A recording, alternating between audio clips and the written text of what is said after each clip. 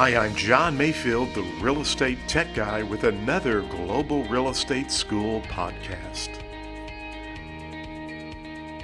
Welcome to the podcast. My name is John Mayfield, the Real Estate Tech Guy, and this is episode 214. Well, we are going through the detailed content outline, the candidate handbook. This is the Missouri candidate handbook. We're going over the national content, so a lot of this information you need to know regardless of what state you are in. I promise when we go completely through this outline, when we finish the outline is what I meant to say, we're going to take a look at some of the other outlines from other states, and I will fill in the blanks for anything that may be missing. So it's definitely, you could see some questions regardless of what state or testing provider you have. You're probably going to see questions on meets and bounds or lot and block. We are on B. We're under the land characteristics and legal descriptions.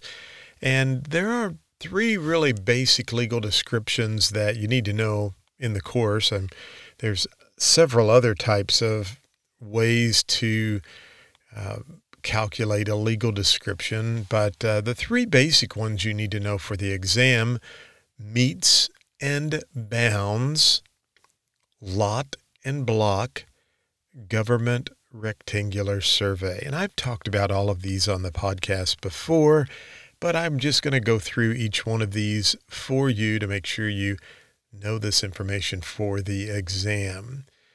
So let's talk about meets and bounds. Several key characteristics you need to know and you could see in it to enable you to correctly identify what type of description they are wanting you to answer.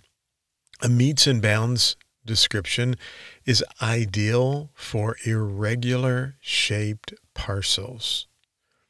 In other words, if you have a piece of property that kind of goes 50 feet this way and then it jets out in a northeast direction 50 feet and then it goes 250 feet in this direction that's, at 180 degrees or whatever, that's a meets and bounds legal description would be ideal for that. Now, why?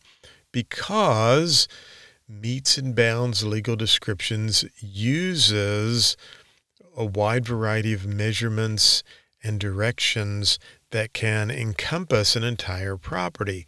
But here's what you really need to know for the exam. If you see a question and you are seeing irregular type directional descriptions for footage and so forth, that's a meets and bounds description, okay? So just remember, ideal for irregular shaped parcels of property. It also will begin and end at what we call the point or place of beginning. Okay? Always begins and ends at the point of beginning. I had somebody one time say they had this question and they wanted to know what the first point was in a meets and bounds description. And I said, what's the point of beginning? And they said, no, it's the first measurement that you take. You go from the point of beginning and what's the next spot out there? And I said, well, there is no name for that. A monument or a boundary marker, the first spot or the first place in a meets and bounds description is the point of beginning. And the meets and bounds legal description will always come back around and end at the point of beginning. If it doesn't come back to the point of beginning, then the legal description is flawed.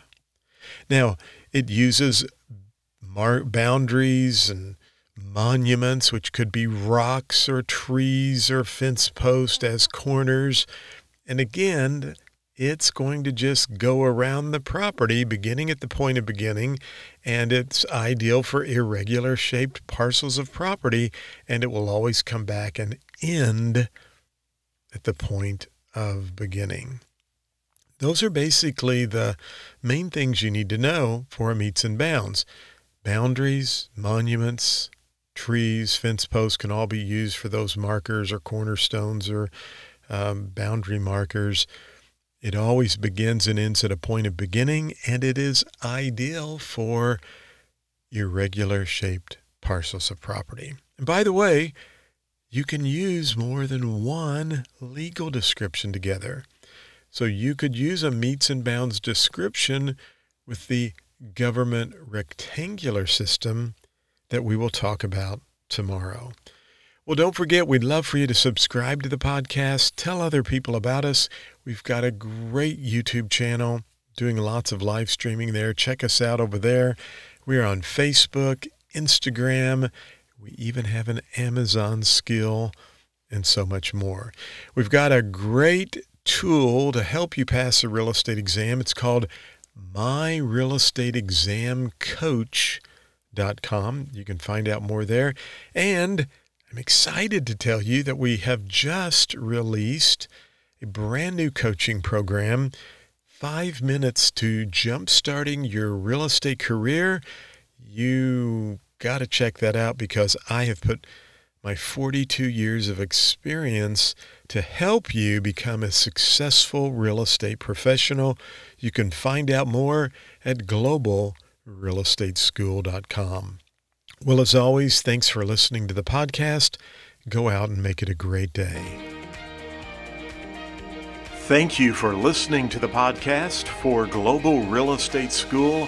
I'm John Mayfield, the Real Estate Tech Guy. Go out and make it a great day.